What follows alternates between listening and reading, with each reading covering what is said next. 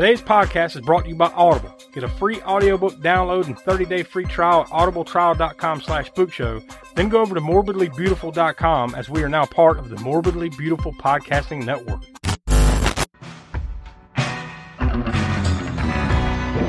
alive! It's alive! It's alive! Roll two! Roll two! Yo two! Everybody here dies by dawn. Dead by dawn! Welcome to the Spook Show. Hello and welcome to the latest edition of the All-American Spook Show. I'm Josh and I'm joined here with Donnie. Yo. Tiana. Hey. And the Professor Smook. What's up? Once again, as already the early 2024 tradition, Will is not with us. He had some other stuff going on, so he couldn't make it, which is unfortunate for sure, but hopefully he'll be back next week. But it's also ironic because this is the movie that he picked. He chose this movie, and we're going to be talking about the cult classic, They Live, from 1988. So it's unfortunate for him that he couldn't be here, but it's fortunate for us that we are here and that we got a chance, had a legitimate excuse to watch this yet again, right? Like, I'm sure this is one we can get out on Front Street that we've all seen multiple times, right? Certainly, yeah. We just saw it like 2 months ago. Yeah. I mean, like, this is one of those ones for me. I can't even tell you how many times I've seen this movie. Yeah. It's been same a dozen times at least, over my life. Always been a favorite of mine since probably the early 90s, because I didn't see it in 88 when it came out. It was some years later, but probably early to mid 90s, and I've watched it tons of times. I'd probably say about the same time, about mid 90s, I guess. Yeah. So even though this isn't a cult corner pick, it feels almost like a cult corner selection. So speaking of which, next week will be Cult Corner, and we will tease at the end of this show what we're going to be talking about next week. But trust me, it's another good one. Back to back, man. We've got it's pretty stacked right now. Then that will come crashing down the week after that. The next one. And we might have to mention that at the end too. But anyways, before we dive into this one though, we want to throw out there that you should go visit aaspookshow.com, the center of the Spook Show universe. From there, you can go to our YouTube page, where every month we have Video Vortex, Grindhouse Gutter, Hammer Horror in Order, where we've kind of realized on Hammer recently that we had skipped a few movies. So right now we're kind of doing Hammer Horror in Order Addendum, where we've gone back and tried to patch some of the holes that we had left out, because the whole gimmick there is that we're watching the movies in chronological order. Well, we're kind of out of order right now, but we're trying to fix that over the next couple months. So stay tuned over on our YouTube channel for all those shows. Also from aaspookshow.com, you can go to our podcast archive, all 195 past episodes, plus actually I think there's a bonus thrown in there. They all live in the podcast archives, which you can find on the website. And of course our Patreon, patreon.com/aaspookshow, where every month you get a video minisode, including the Library of the Professor, and also the much maligned on our part, much loved on your part, Crapster Piece Theater, where this month, actually this Friday, Crapster Piece number 23. Good God. We're all the way up to number 23 on Crapster Piece. That's crazy. But we'll be talking about the Stallone classic, Stop or My Mom Will Shoot. So we'll see whether that's as steaming of a turd as some of the more recent ones. We'll find out. But yeah, that you can only listen to that by becoming a patron over on patreon.com/aaspookshow. So we encourage you to do that and help out the show. So without any further buildup, we'll go ahead and toss to the trailer for They Live.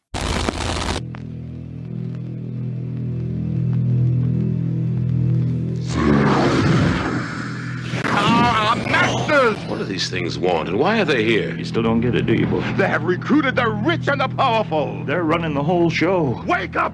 They're all about you, all around you. Blinded us to the truth. Take a look. They are safe as long as they are not discovered. I don't know what they are or where they came from, but we gotta stop them. Stay away from me. Put these on. They have us. Look at them, they're everywhere. Our owners. We have no other choice. I don't like this one bit. Leave it alone, man.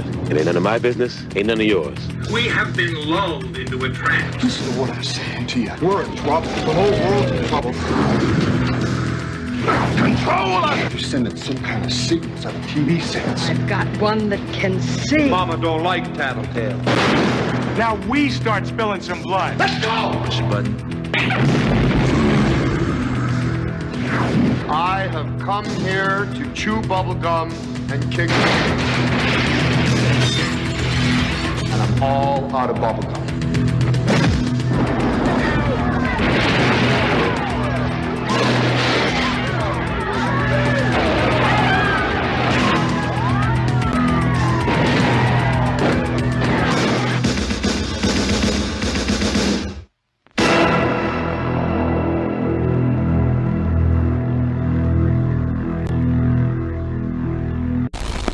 Yeah, that reminds me. We talked about the Magic Mind, last episode. Yeah, we were talking. Yeah, that's right. We were talking about that last Yeah. week, and we've actually partnered with them to kind of give everybody a discount. But we can kind of describe exactly what it is before we get into that. Like, this is more of like, it's an energy drink, right? But it's more of like something you drink with your energy drink. So like, I guess with your energy drinks or your coffee or your tea, whatever you have in the morning to kind of get you going, you can drink a little bottle of Magic Mind with it in the morning, and you can get like a full day's boost of energy, and kind of helps you focus, which is all going to lead to better productivity, right? Yeah, I actually did try it, and one thing about kind of my experience was like energy drinks. They keep me up all night. I'm usually up until the next day. Which is dumb, but and they also, just kind of increase my anxiety and kind of make me wig out every now and then. But since trying Magic Mind, I do, you talk about feeling focused, and I feel more productive, certainly less stressed, and not as anxious as. And something else also is that I'm actually sleeping better.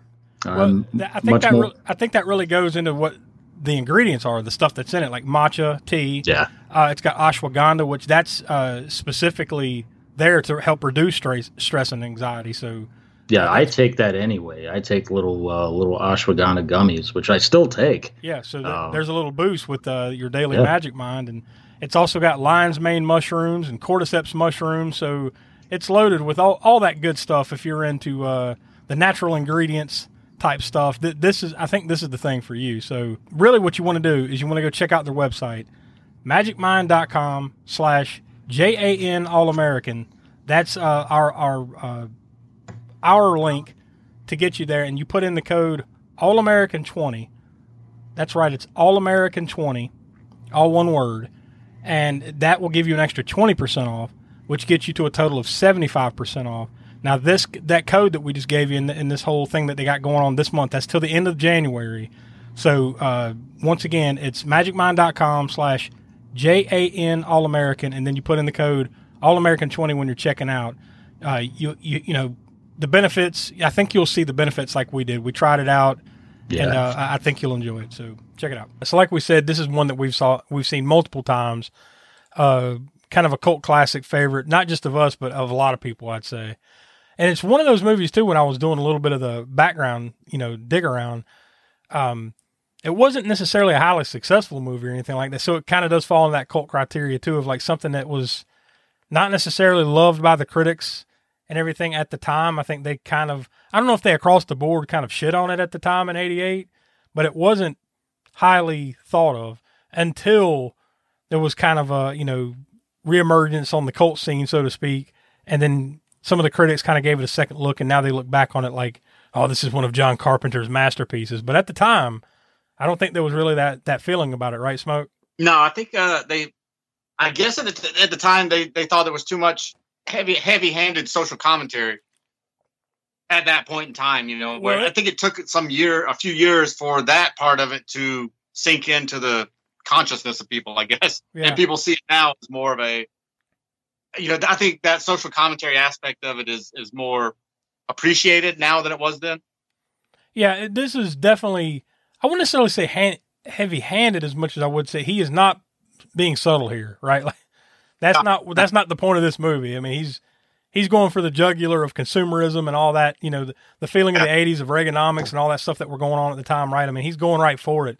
But and maybe that at the time rubbed some people the wrong way, but I think, you know. Because if you think about the 80s, as much as we all love the 80s, because we grew up, all of us grew up during that time period and everything, you know, it was very plasticky as far as like the consumerism was just rampant. I mean, you could say it's even worse now as far as consumerism.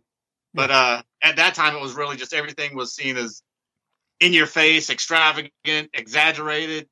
And the consumerism was everything. And like you said, it probably did rub some people the wrong way when you start pushing that back in their face that, you know, maybe you shouldn't be doing, you know, spending this much money on stuff you don't need or whatever. Yeah, this way you're living and this consumerist lifestyle and everything, you should probably pull back, you know, and people don't want to, I guess that's the point, right? Like you don't want to remove the filter. You don't want to, you know, you just want to keep living your life and just be happy, man. Just go with the punches, be happy. That's the whole point, right?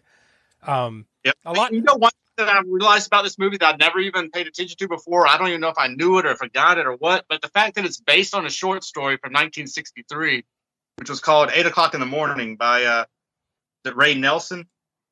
Yeah. I had never even realized that until just watching it and paying attention to the opening credits more so closer this time around. All the opening, you know, and that popped up, and I just always thought it was completely a 100% original John Carpenter thing. But the thing is, I haven't read that short story, and now it's going to make. I am going to probably have to track it down soon and read it just to see. I mean, it's 1963, so there can't be too. It's got to be mostly Carpenter coming up with the stuff relevant to the 80s at the time when it came out. So.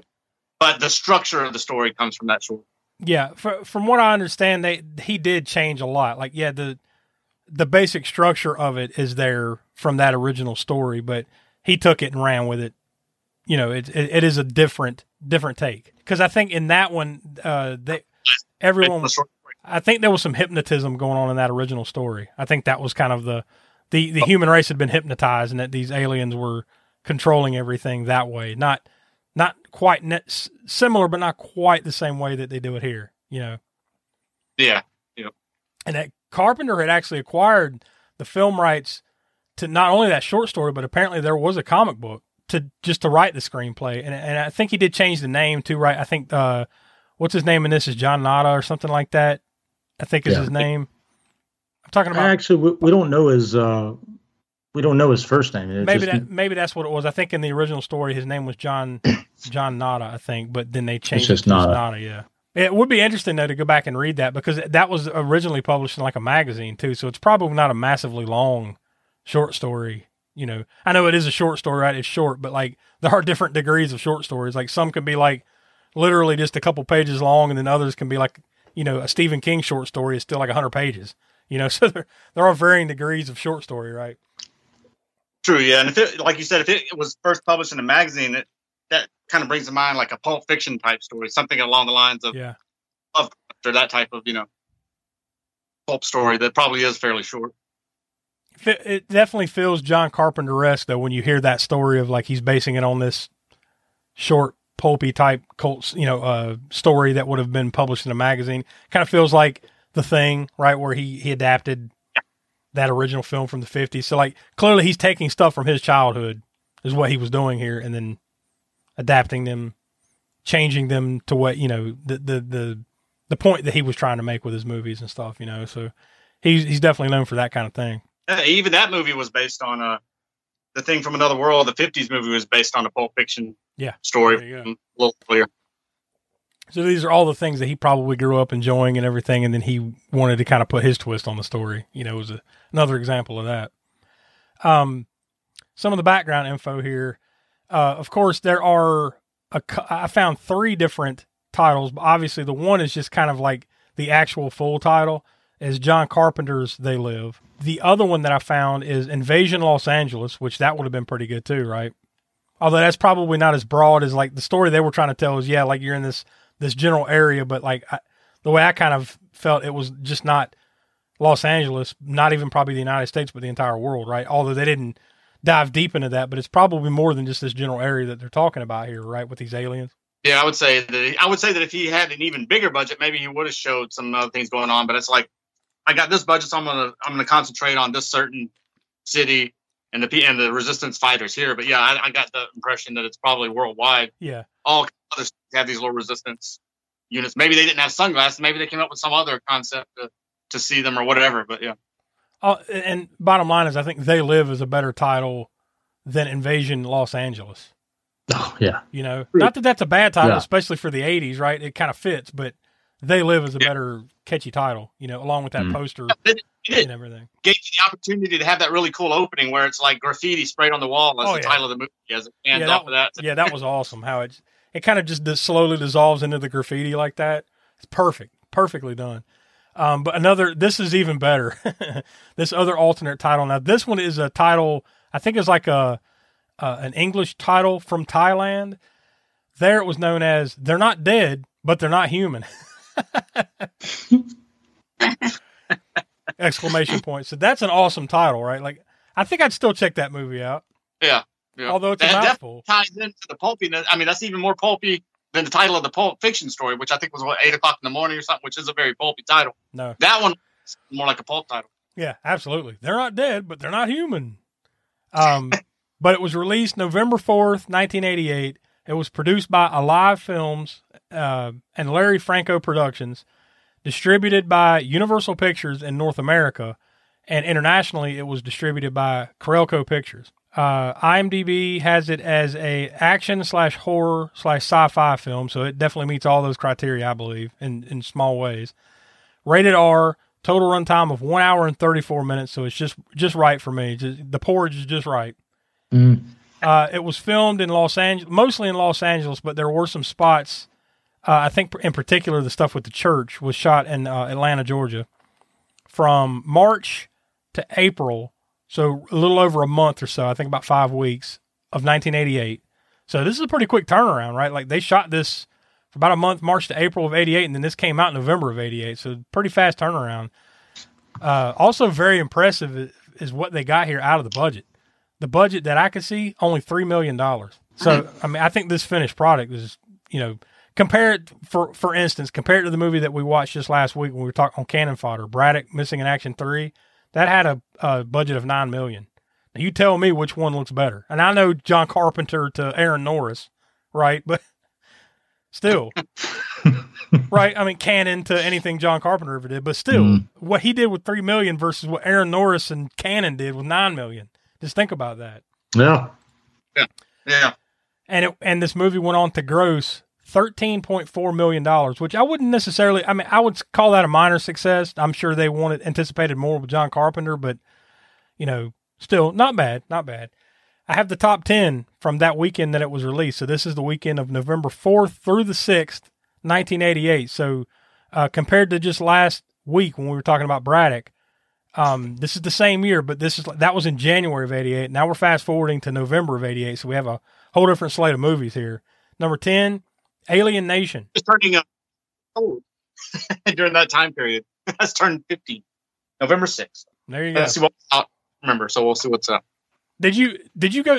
I don't recall whether you said, did you go see this in the theater or not? They Live or no?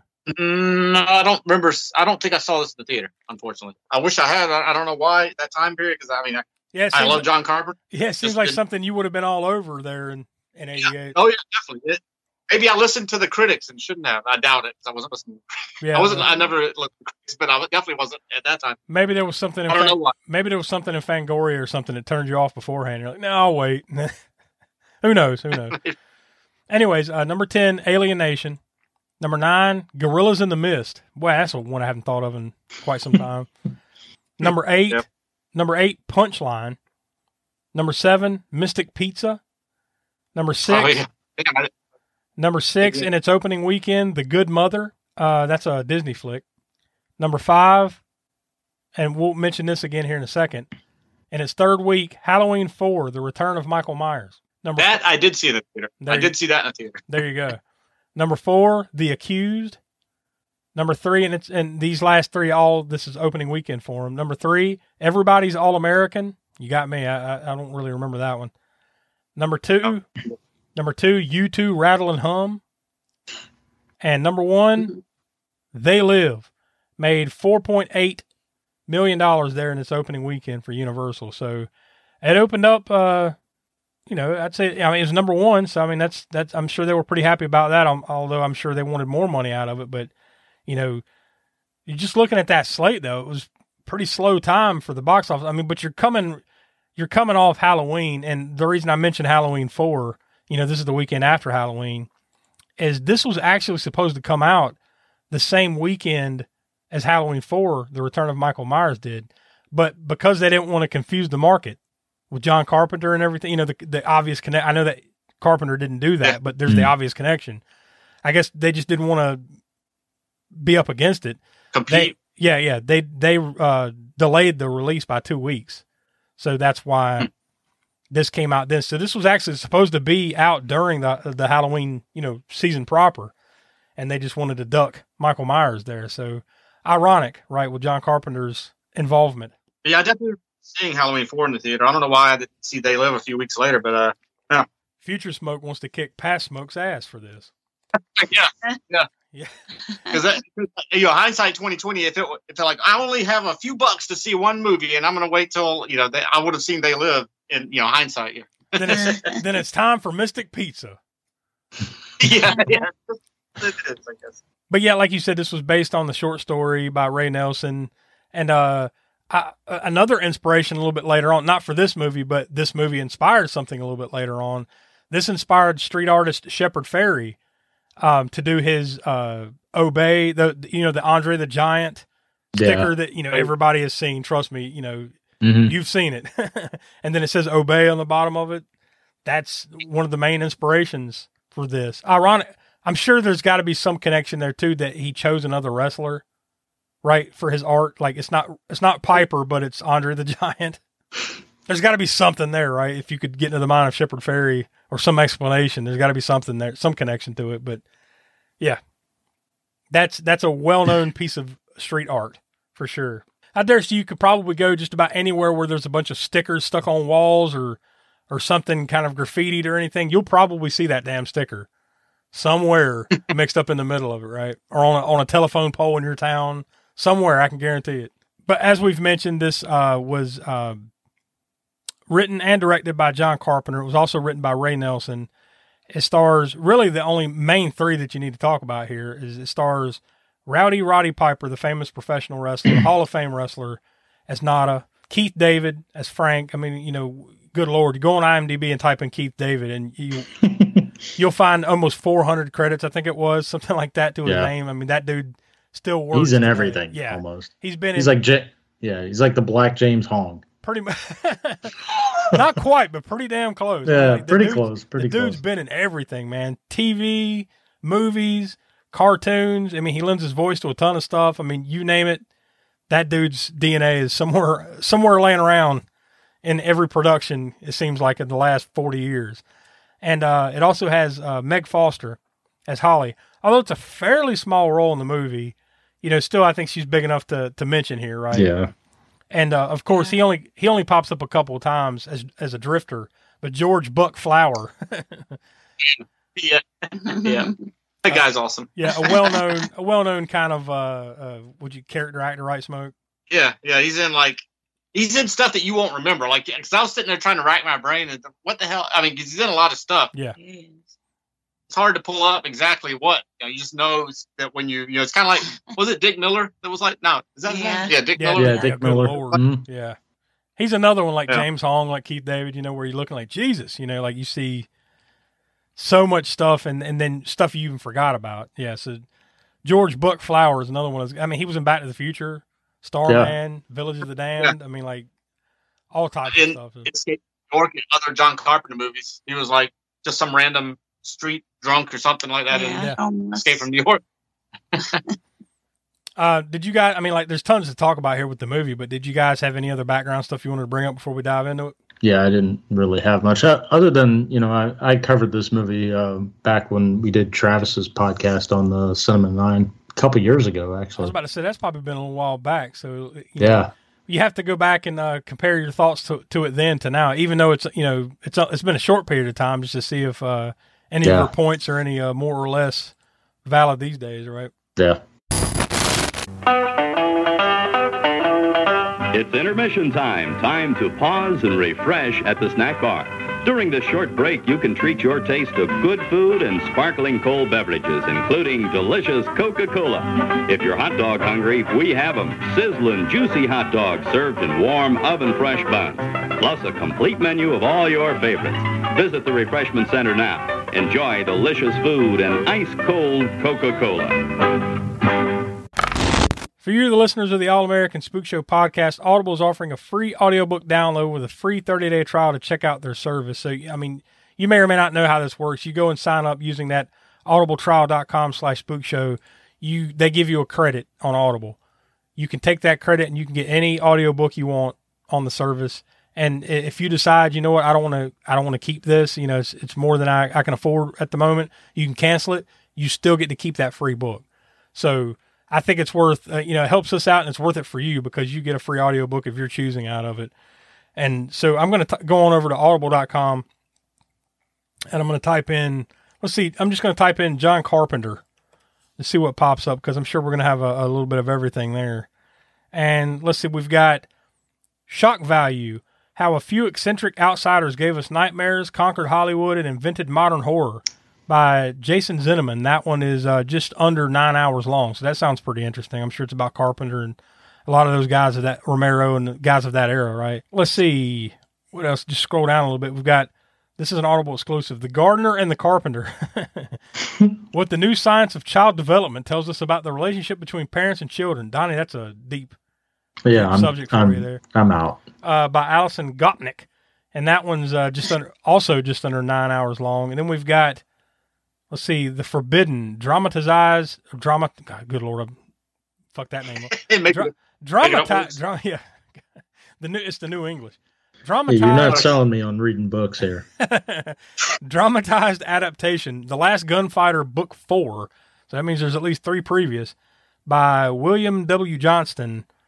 And that one is a little over 5 hours long. So if tons of other stuff. I mean, I know it's random pulls, just putting in John Carpenter, but it's bringing up shit about carpentry and everything. So I'm sure you can find something. I mean, of course, there's like a Halloween adaptation on here, lots of other cool stuff. So if any of that floats your boat, you can go to audibletrial.com/spookshow. Again, that's audibletrial.com/spookshow for your free audiobooks. Now I'm going to hop back on over to imdb.com and click on plot summary if I can find it.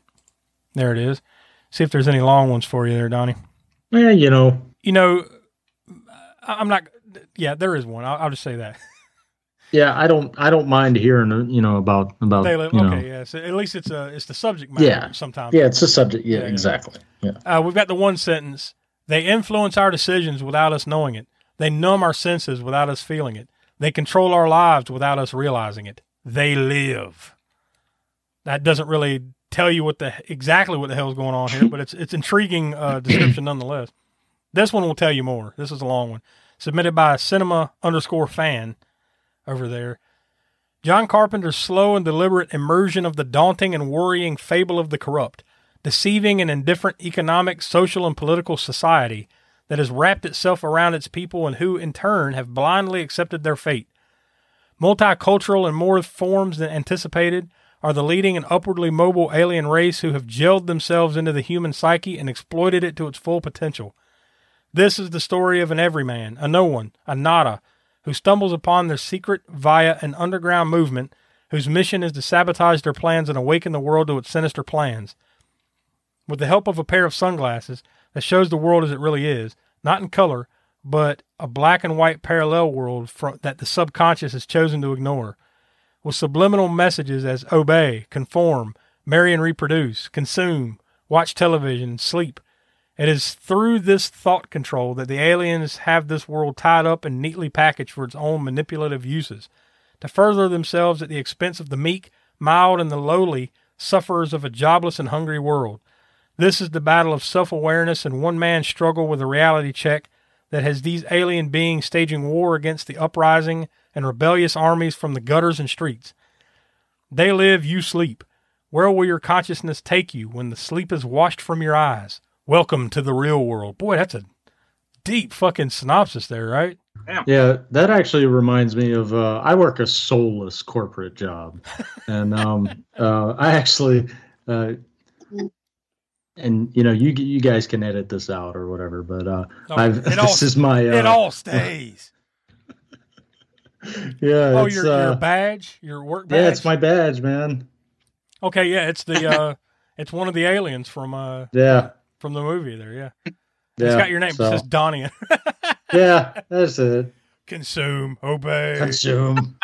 Darn it. Work, breathe, live. That's funny. That's about right. Well, I think that's fucking soulless corporation. I think that's really one of your main takeaways from this movie is that aspect of it, right? Like the things that we've already talked about, but like if you're going to think of one thing from the movie, you think of when he puts the glasses on and then you see the billboards. It's it's like a cigarette billboard. He puts the glasses on, then it says consume.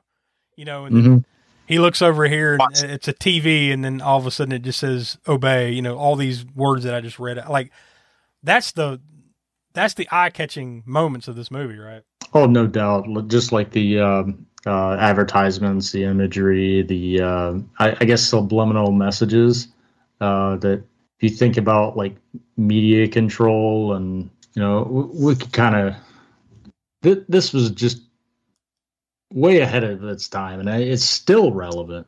Oh yeah, Yeah.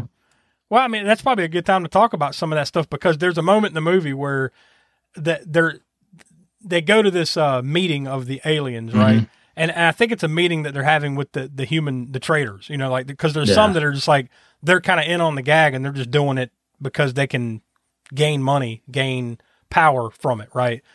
So they have this big meeting, and the guy's like, he says something along the lines of, yeah, we're on path to completely take over the world by the year 2025, something like that, right? I was like, 2025? Oh shit, Yeah. But that did bring a few things in mind, right, Donnie, that you... Yeah, listed. so I guess you could kind of say that, these predictions and kind of depictions could rival The Simpsons. The Simpsons is long known for, kind of predicting, future events. It was like, oh shit, like even the recent Stephen Hawking shit was apparently on The Simpsons, anyway. So just kind of some of the predictions of this was, and this isn't really, I guess, relative to. Well, I guess it is. This would be present day with police misconduct. I'd say that's almost always on the tip. Yeah, it's in the you've got I guess mega conglomerates of corporations in control. You've got the wealth disparity, which is mentioned, and some of it seems like the aliens or the ghouls really they actually appear to be white people, or it's white people with all their skin taken off of them. Yeah, it's the muscular skeleton face of whatever. And they're usually in these positions of, kind of authority in a sense, because you do have, even though you do have a security guard, he still has a gun, but yeah, you do have, the politician, the white privilege, without, a better term for it. Climate change is also mentioned. You have drones that are featured actually in the very beginning, and smartwatches. Yeah, it's all like on the level of the Jetsons too. It's like when you watch the Jetsons, and you're like, if you want to start thinking about it like the dystopian view of the Jetsons, it's pretty fucking bleak, right? Why do they all live above the clouds in the Jetsons? Well, it's because the world went to shit and they just raised everything up, right? They have the watches, like, Elroy watching TV on his fucking watch. Well, we have that, right? It's kind of the same thing. And like you said, it's Simpsons level. I look at these things more like irony, right? Like they're not really predicting anything. They're just kind of like, well, I'm sure even John Carpenter at the time, like, you can just see where the trends are going. If you're paying attention, you can just see the way things are going. Let's just call it what it is. I think that's what he was doing here. That's a good point. I would say that you could apply a lot of things to we're not going to get political too much. No. You don't want me to get political at this point. Let's put it that way. But you can see things that relate to the Biden administration, let's say, and some other aspects of this, like even though it was Reaganomics at the time, Bidenomics, I don't know. You can let's just take this and apply it to modern times, and take it to different angles, because I'm sure I come at it from a different angle politically than other people would, but I can see into it what I see into it, and other people will see what they see. Yeah. But see, here's the thing: that right there, what you're saying, is a good illustration of how good John Carpenter, or let's just say a good writer, or a good director, or a good person, that creates these type of forms of art. Yeah. Is that you can take it from any position you want to, and you can look at it the way you want. Like, don't they always say art is subjective, right? Like, it's like so the best one. Yeah, subjective. So I think that's kind of the angle of it. Like, like I'm sure lots of people over the years have tried to say even to John Carpenter, we're like, well, here's what you meant by this, and here's what you meant. And he's like, no, I didn't fucking mean that. I just meant it in the lens I was looking at it in 1988. Yeah. You can come at this from you can almost come at this from, like, it's weird, like you said, it's different angles. It's almost like you could say it's communist in a way, but then you could also say it's anti-communist. Yeah, it's both. It's both and neither. Beauty of the writing of it, I guess you could say. And it's what was the other thing I was thinking of? A point to make was and now talking about that part, it's slipped my mind, but it'll probably come back to me. Yeah, but like I said, take it different angles. You can go, the consumerist aspect. That's the other thing. Yeah. Consumerist aspect, you could look at it from, like I was saying, like communism thing of like, not owning this or that or whatever, and people spend too much money. But also from the other perspective of just your average Joe, like spending all this money on stuff he doesn't need. You could see that from a different angle as well. Not just like, it's just the writing of this. And I think it's Carpenter's writing more so than the short story. But then again, the short story is written during the Cold War. So that Cold War era was probably what influenced the short story, which is still influencing Carpenter's work a little bit, because that was still, the Cold War was still kind of going on in 88. You could sum it up as easy as the old saying goes, the more things change, the more they stay the same, right? Like a lot of the same issues and things that people brought up in 1963 are the same shit that people were concerned about and brought up in 1988 that they do today, so I think that's where you kind of leave those type of things. But I think, to me, it's a good testament to John Carpenter and the work that all the people put in this movie, is that it does make you think and make you, look beyond just the silliness of the sci-fi alien aspect of it, right? Which I guess some people at the time, even though it's looked on more in favorable eyes today than it was then, because of that, I guess, heavy, like we mentioned earlier, the heavy social commentary aspect coming at people in the late 80s was too much for them, I guess. Yeah. At least for the critics, and I guess for the moviegoers, because you would think this movie should have made more than 13 million, I would say. Yeah. Yeah, it's well done. But getting back to that aspect of it too, like, do you think him casting Roddy Piper and Keith David as kind of the leads here might have affected some of that? Like, if he'd have thrown, I don't know, who's a big name at the time? Schwarzenegger, Bruce Willis, Stallone, somebody like that, right? If he'd have threw one of those guys in there, this probably makes way more bank at the box office than it does with Roddy Piper at the helm, right? Oh, no doubt. But from what I read on his background is that, like, he picked Piper because Piper he said something to the effect of he wore the years of living on his face. Like, he said he looked at Piper and was like, yeah, this dude's lived through some shit, in real life. So, like, he wanted him immediately. And apparently the role of Frank, he wrote for Keith David because of the work that he had done on the thing. So, like, it seems like he pretty much had these dudes in mind from the get-go. There was no Tom Cruise. There was no, bigger name being thrown around here. And I think that works better for the movie. Like you're saying, like if it had been Stallone or Schwarzenegger, it would have become a Stallone or Schwarzenegger movie. Yeah. Despite John Carpenter's name attached to it or anybody else, it would have just been that, summer blockbuster of Stallone for 1988 or whatever. And the social commentary might have been played down as well. Maybe it probably would have made more money, sure, but it definitely wouldn't have been the same movie. I look at it like it's a very John Carpenter thing to do, right? I'm not putting Bruce Willis or Tom Cruise in this. Fuck you. It's Roddy Piper. It's Keith David, right? That's very John Carpenter. It feels like something George Romero would do, doesn't it? Yeah, that's funny you mentioned that too, because remember that line near the end of the movie when the TV thing and they're saying something about it's one of the aliens though, saying about violence. This is when they finally destroy the signal thing or whatever, right? And everybody can see it for what they are in color on without glasses or whatever. And it's like one of them is on TV and being interviewed, and they're saying something about the violence in movies today is so, I don't remember the exact lines, but so horrible or whatever, especially these movies coming out from George Romero and John Carpenter. Yeah. I'm sure Carpenter threw that in. I do recall that. Yeah. I'm sure Carpenter had quite a chuckle with himself on that. And probably Romero too, right, when he saw it himself. But getting into the movie itself, how about at the very beginning, he puts the glasses on and then he gets to see the true alien faces. So it really kind of is a slow burn up to that point, as far as movie wise, you're kind of just watching this dude go through the motions of kind of a sad drifting existence. He needs work. He's down on his luck, whatever, you kind of build up to that moment. And then he kind of, digs around and acquires these glasses, I should say. And then he puts them on and then bam, everything changes. It's almost like if you hadn't seen any trailers and known anything about this movie, this would be the moment where you're kind of like, okay, well, this movie just changed on a fucking dime, right? Yeah.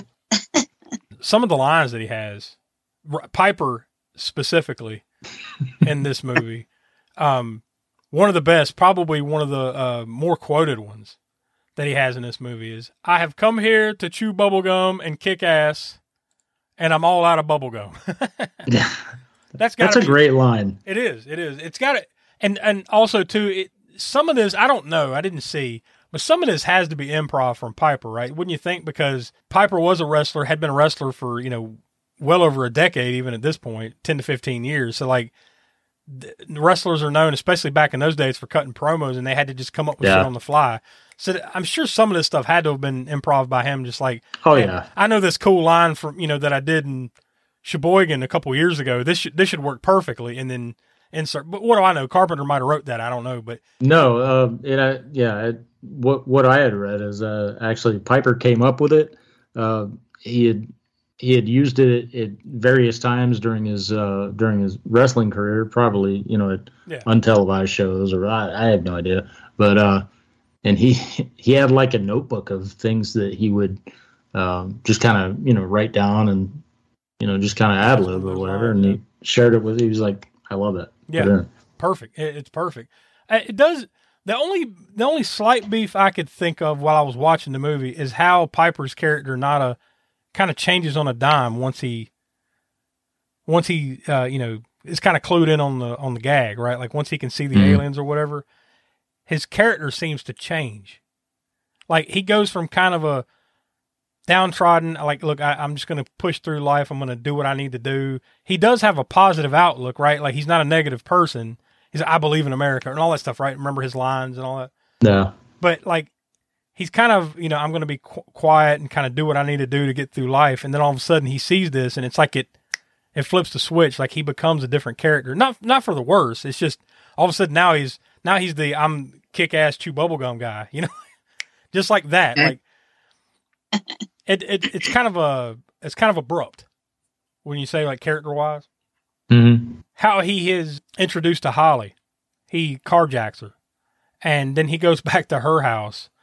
He's kidnapped her, right? He's holding her hostage because he just needs a place to kind of lay low because now they're on to him, right? She's like, "I'm thirsty. I want to get something to drink." She walks over and gets the wine bottle. Man, she knocks the fuck out of him. He walks over there and she swings and hits him in the back of the head with a wine bottle and sends him flying out of the window and down a cliff, man. That probably would be the end of him, right? Right there. When you think that didn't kill you, that fuck you up pretty good. I mean, it really did just kind of send him down the mountain. Yeah.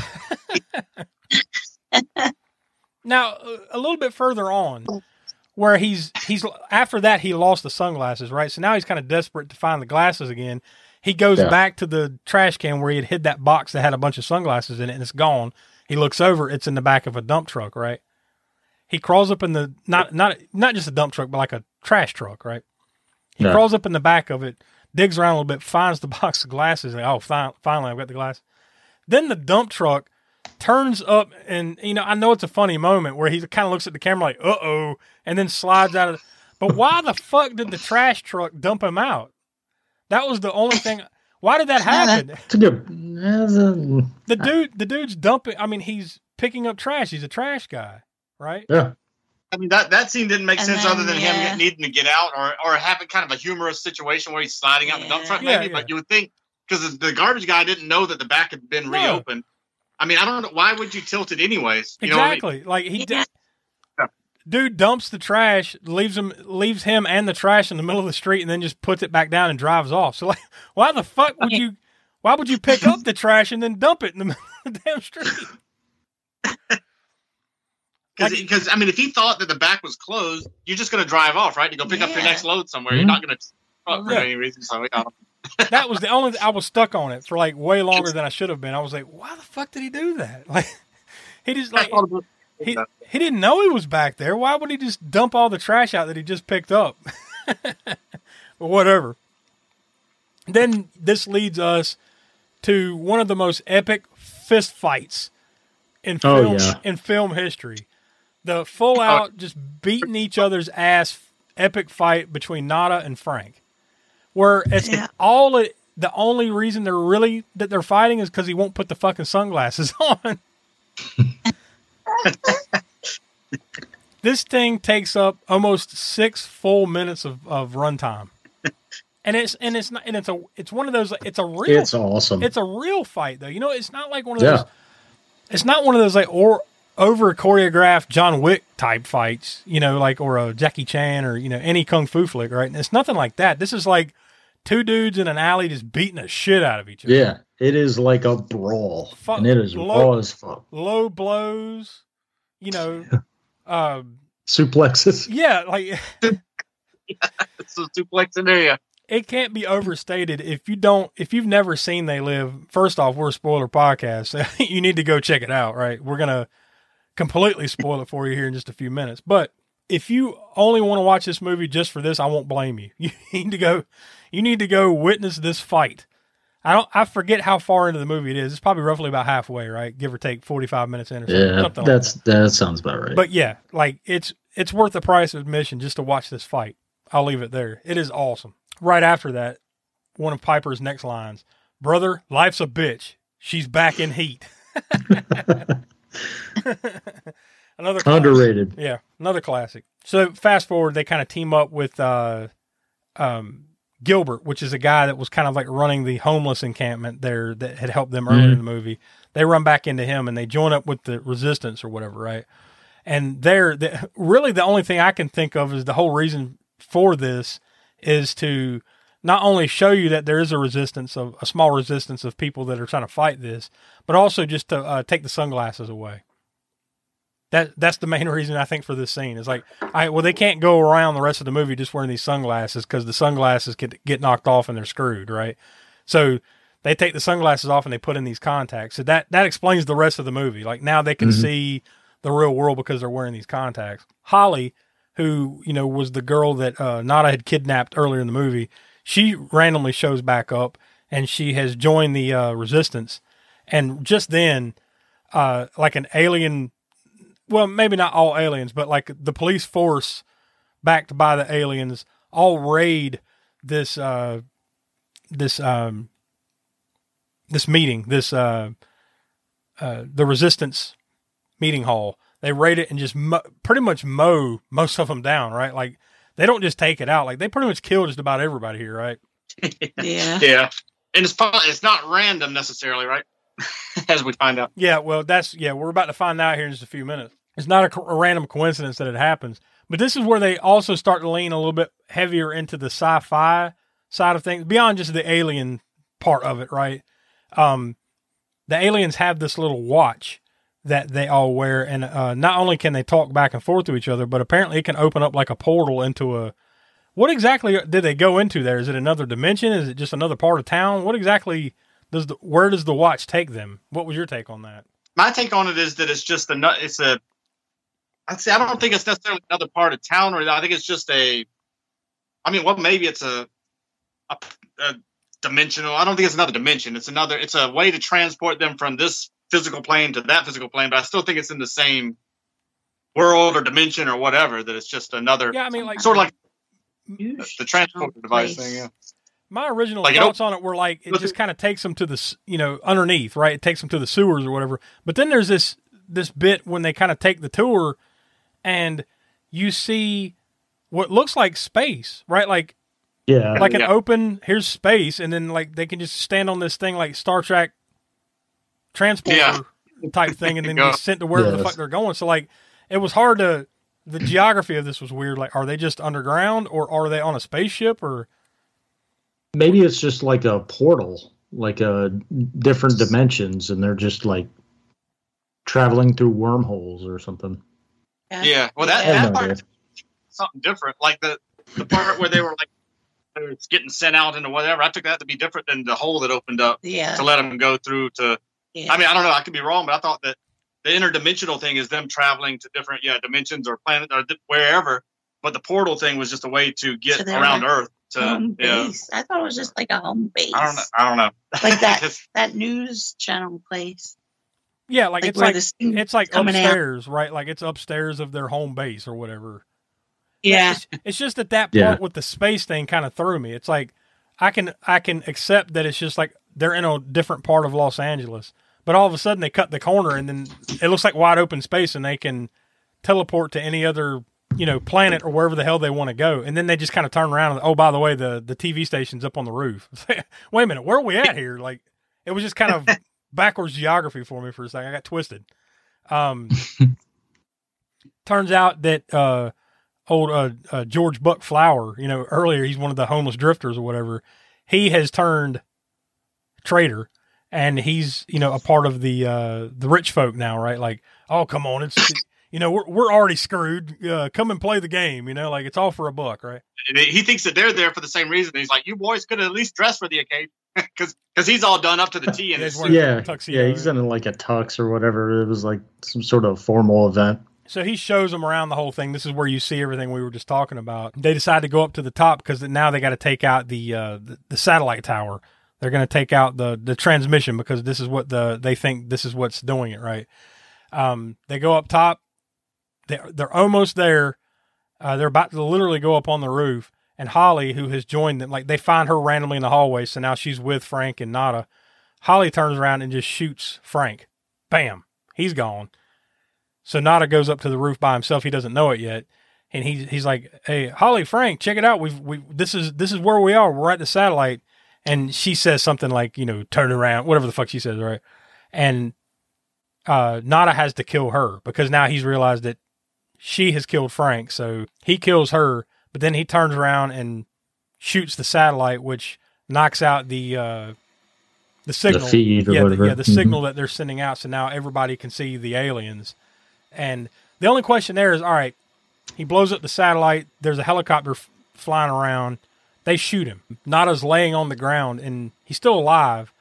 But do you see him die? Or I assume that, like, if you didn't see him die there, he does die shortly thereafter, right? I would imagine. I don't think he's still alive at this point. But do you think, like, that's the moment that he dies when it blows up? Yeah. That's what I've assumed. I always assumed, I guess. Because he's like, fuck it. Yeah. Oh, yeah. At that point, he's just like, well, I'm taking everything, I got to do what I got to do to end this shit, right? So, yeah, that's pretty much it, though. Like, you see the brief moment of everything kind of crumbling for the aliens. Like, everybody can see, the veil has been lifted. They can see what they are now and then hit the credits. So, that's They Live. Yeah, well, the credits is one of my favorite 80s endings. With the cut of the aliens being revealed? Yeah, the girl. Oh, yeah. The one having sex with. Yeah, having sex. Yeah, she looks down. He's like, what's wrong, baby? Yeah. That was awesome. This movie's awesome. So there we have it. The 80s cult classic starring Roddy Piper and Keith David, They Live. Another John Carpenter classic. The dude really had a run, didn't he? I mean, we've talked about it before when we've done a couple other Carpenter flicks, but man, that run that Carpenter had from like the late 70s to early 90s, boy, you'd be hard pressed to top some of the output he was putting out at that time, man. Just some great stuff. Not many that are you would even consider close to a stinker, right? Like all great in their own ways. I mean, hell, one of them definitely The Thing. I've said it before, is my favorite remake of all time. One of my favorite films of all time. And I think we all gave it a 5, right? I think, or somewhere in there. I have to pull it up, but yeah, it wouldn't shock me. It wouldn't shock me at all. I believe we did. Yeah, I believe all of us gave it 5s. Except for Will. Will wasn't there, so he never went back and watched it. So all 3 of us gave it a 5. So there you go. That's They Live. So Donnie, what do you say? What's your thoughts and your star rating on it? Oh man, this is like we're getting into the upper echelon of my kind of wheelhouse. But no, well, I love this movie. I always have. I always will. I'm kind of with you on the what you mentioned on the onset. I think this is more sci-fi than horror. It certainly does have some horror elements, but it's well within the scope of what we do, whether it be Cult Corner or what have you. But we would have eventually gotten to it anyway. So great pick by Will. The fight scene is incredible. This movie is still relevant to modern times. God, man, I love this movie. I'm going to give it 5. I'm going to give it 5 stars. Smoke, what do you say? Yeah, this is grade A Carpenter, as we've already mentioned. And it's perfectly relevant to whatever period, really, just about. Because, as we mentioned, his way of writing the movie was it could apply to whatever side or view you have. You can pretty much apply it to this movie and see that in it. Get masterful storytelling, and plot also moves along. The dialogue, the actors. Like you said, if you'd chosen anybody else that were more bigger names, I mean, Piper was big in wrestling, and he had done some acting roles, but you don't really think of him as this major action, superstar or whatever. So, and I think you could put, he wasn't doing Rowdy Roddy Piper necessarily. So you don't see that in it either. I think that's another great thing. Like you don't, because it'd be easy to sit there and imagine him in the kilt doing, doing Piper or something, but you don't equate that at all. Even though he probably did ad-lib some of those lines and come up with some good stuff. But nothing that takes away from the movie and the plot and everything. So that was great. Soundtrack is typical. I mean, it's not as great as Halloween or some of the other, but it is still Alan Horwath and John Carpenter doing the soundtrack as usual. So that's great as well. I think I'll give it, and Donnie mentioned is sci-fi and horror. That's one of my favorite things too, is when you can do a good combination of sci-fi and horror together, like Aliens, any number. Let's keep going. I think that's the ratio of one to the other, and plus action. I mean, there's a lot of action in there too. That epic fight scene. I mean, there's all kinds of great stuff. I think I'll go with 4.5 stars. I'll go with 4.5. Hard to argue it, and I won't. Smoke, I think I'm more on your level. Like I want to go 5, but I don't think I can go quite 5. So I'm going to go 4.5 myself. I love this movie. I've seen it, like I said earlier, a dozen times, and I'll probably watch it a dozen times more before I tap out. I mean, it's a great movie. Like you said, Donnie, it's still relevant today, and it probably will be 50 more years from now, And as times change, the message doesn't change that much, So in that way, it's just a good. It's just so well done. I mean, I can't think of another way to put it. It's just so well done, and it probably would have hit differently if it had anyone else but Piper in it. I think he really does. To what you were saying, Smokey, he's acting his ass off here. He's not being the wrestler. He's truly doing a good job of acting, I think. I'm sure some people would probably crap on it because he's not an actor, but I think that's what Carpenter was going for. He didn't want just another actor to do this. He wanted a guy like this to do it. So, awesome performance. Just so well done. I love the movie. 4.5 stars. So Tiana, what do you say? I'm going to go with 4.5 stars also. And it's just a fun film to watch anytime. Great acting. And I feel like it's somewhat of a comedy too, which makes it fun. Yeah. Tons of comedy elements there, for sure. just I don't know if we mentioned them necessarily directly, but just Piper's lines when he's addressing the aliens after he recognizes the aliens with sunglasses on, and he's like cutting them down basically, and they're like, oh, that stuff was pretty hilarious. Yeah. I mean, he came out again. That might be ad lib too. I don't know, but there were some good lines. I'm sure there probably has to be some improv stuff there. You know, it would make sense with Piper's character for sure.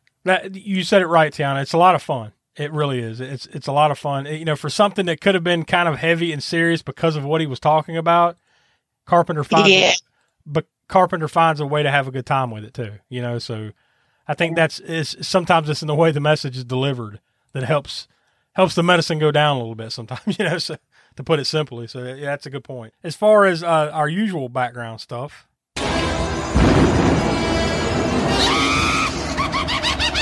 Connections from the crypt.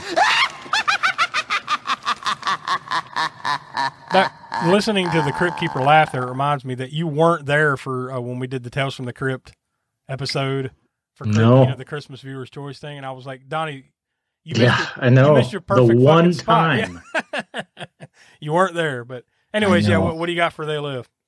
All right, so on the cast side, we've got probably no surprise here. Keith David dates back to when we did You Might Be the Killer, which I forgot he was in that. Good Lord. He was in it, but remember, you never saw him. It was just his voice. It was his voice. But that, still counts as a connection. Counts. So I just mean that, like, maybe that's why you forgot, because you don't actually see him. Yeah. Yeah. So, Keith David from You Might Be the Killer. He was also in The Thing, which we covered. And he was also in last week's episode, Braddock, Missing in Action 3. Yeah, which, like we pointed out last week, is so weird that he was in this movie and that in the same year. But it has such a small throwaway role in that movie that it's crazy, right? Exactly. So, and then on the crew side, it's probably, kind of easy pickings to mention John Carpenter here, but I went a different direction. Wanted to give, some kind of spotlight to somebody else. So, there was a stuntman specifically, Gilbert B. Combs, and he was a stuntman for Tiana's favorite, Showgirls. Also Die Hard, Independence Day, and Josh, your favorite, Barbed Wire. Oh God! Well, could have been worse. You could have said House of Wax or something like that. So Barbed Wire is more acceptable than that. I'll say. Yeah. So some crap connections there too. Yeah, there you go. Well, we don't have the official kill count from Will because he's not here, but let's talk about the kill reel. Highlight kill. All right, this one's a little tough because, like, there's lots of random death in this movie, like them just shooting the aliens and stuff like that. So it's kind of hard for me to peg one highlight kill, but I guess just because of that, I got to go with, although it's not a kill, it's more of a sacrificial death, right? I got to go with Nada dying at the end of it because, like, that's the ultimate moment, right? That's the climax of the movie is him sacrificing himself for the greater good. So, like, I can't really think of one other death that sticks out to me, any more than that. Definitely none as impactful as that, other than, even unfortunately Frank getting popped. Like, it kind of happens like, bam, he's gone. You don't even see the aftermath of it. So, but then again, I guess you question whether or not it died there or not. I guess there is that lingering John Carpenter-esque, like, is he dead? He loves to do that stuff, like in The Thing, right? Like the end of that one. So he likes to kind of leave it hanging out there a little bit, but I'd say he's dead. So I'm going to go with that as the highlight kill, is Nada's death at the end of it. So we'll wrap it up with Gore Score. Yeah, this one, not a lot of gore in it. I mean, it's horror, it's rated R, but there's not much gore, and you don't really, because of that intermingling of the sci-fi and the horror elements and the humor going on and all these various, the political allegory and all that, you don't really miss it necessarily. You don't need it. It's not really meant to be a super gory movie anyway. And most of the gore comes from shotgun. You have gun squibs, especially I came here to chew bubblegum and kick ass, and I'm all out of bubblegum. Then he proceeds to kick ass. by blasting some of these aliens away with that shotgun, and you get some like blood splatter. In black and white mainly because he's looking through his sunglasses. So yeah, most of that gore that I think of was squibs. I really can't think of anything else that was. There was the brutal fight between him, Keith David and Roddy Piper, but it wasn't gory, but it is brutal. I mean, and it goes on for 6 minutes, so I mean it's violent. But yeah, not a whole lot of gore. And as everybody who's watched this show knows, the gore score is based on Chaz Balin's gore score. So a lot of times I like to defer to him first to see what he gave it. And this movie is in that. It's right at the edge because I think he put those magazines in last book out, the Deep Red, not Deep Red Horror Handbook. That's one of his, but yeah, it is this one. It is Deep Red Horror Handbook. I think this came out in 1989 maybe or so. So it's right there at the edge, and he did have They Live in there. So he gave it a 5, and I'm gonna agree, I believe, with Chaz's 5 on this one.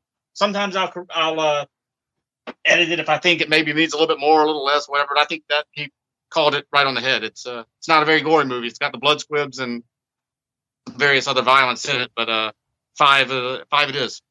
Yeah, I think that's right on it. And this isn't the kind of movie that you don't come here for that. Like, and there's a lot of horror elements to it, but it's not of the bloody variety. It's more of like situational horror too, so it's not necessary, but would we have frowned upon it if there were more there? Absolutely not, because that's the kind of shit that we love. But there's not much of it, and it's not necessary. So I think that's hitting it dead on the head. So as far as next week is concerned, what we're going to be watching, well, we spun the wheel right before we went on the air. We all nominated one. We spun it, and it landed on what ended up being Smoke's choice, and that is A Clockwork Orange from 1971, because this is for Cult Corner. So a definitive cult classic for sure. Another Stanley Kubrick movie. So the IMDb one-sentence synopsis is, in the future, a sadistic gang leader is imprisoned and volunteers for a conduct aversion experiment, but it doesn't go as planned. So get ready for the mind fuckery of A Clockwork Orange next week here on the Spook Show. Man, it's been at least 20 years or so since I've seen this movie. So I'm definitely looking forward to checking it out myself. So it'll be awesome. Yeah, another great pull, another good selection for Cult Corner. So that'll pretty much wrap it up here for They Live. So we ended up giving it a consensus of 4.6 out of 5 stars. So it doesn't get much better than that. We highly recommend you go check it out. So for Will, who couldn't be with us, Donnie, Professor Smoke, Tiana, I'm Josh. We are from the All American Spook Show, and we'll talk to you next week for A Clockwork Orange, our latest Cult Corner.